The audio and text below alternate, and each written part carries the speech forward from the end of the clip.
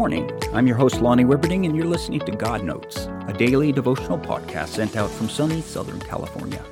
Today is Thursday, October 19, 2023.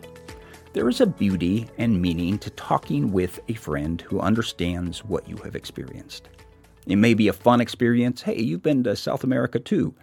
Or hurt and pain. Hey, you've been divorced too. These common experiences are what knit our hearts together. But if you haven't experienced what I have, it's hard to connect on a deep level.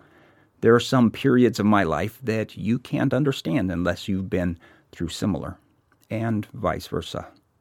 I've talked to people who have been hurt in horrible ways I never have. I can have empathy. My heart can go out to them, but I can't really understand the texture of their story without living a similar story. I haven't been there. Someone else who has can understand their story. It's our shared joys and sorrows that bind us together as people.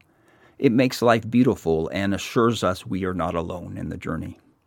But sometimes we don't have anyone who knows what we've been through. And in those times, life can be pretty lonely. It's times like these I take courage in knowing Jesus knows me. He came to earth as a man and experienced the pain and the joy we've experienced. Isaiah 53, 3-6 says, "He was despised and rejected by mankind, a man of suffering and familiar with pain. Like one from whom people hide their faces, he was despised, and we held him in low esteem. Surely he took up our pain and bore our suffering, yet we considered him punished by God, stricken by him and afflicted. But he was pierced for our transgressions. He was crushed for our iniquities.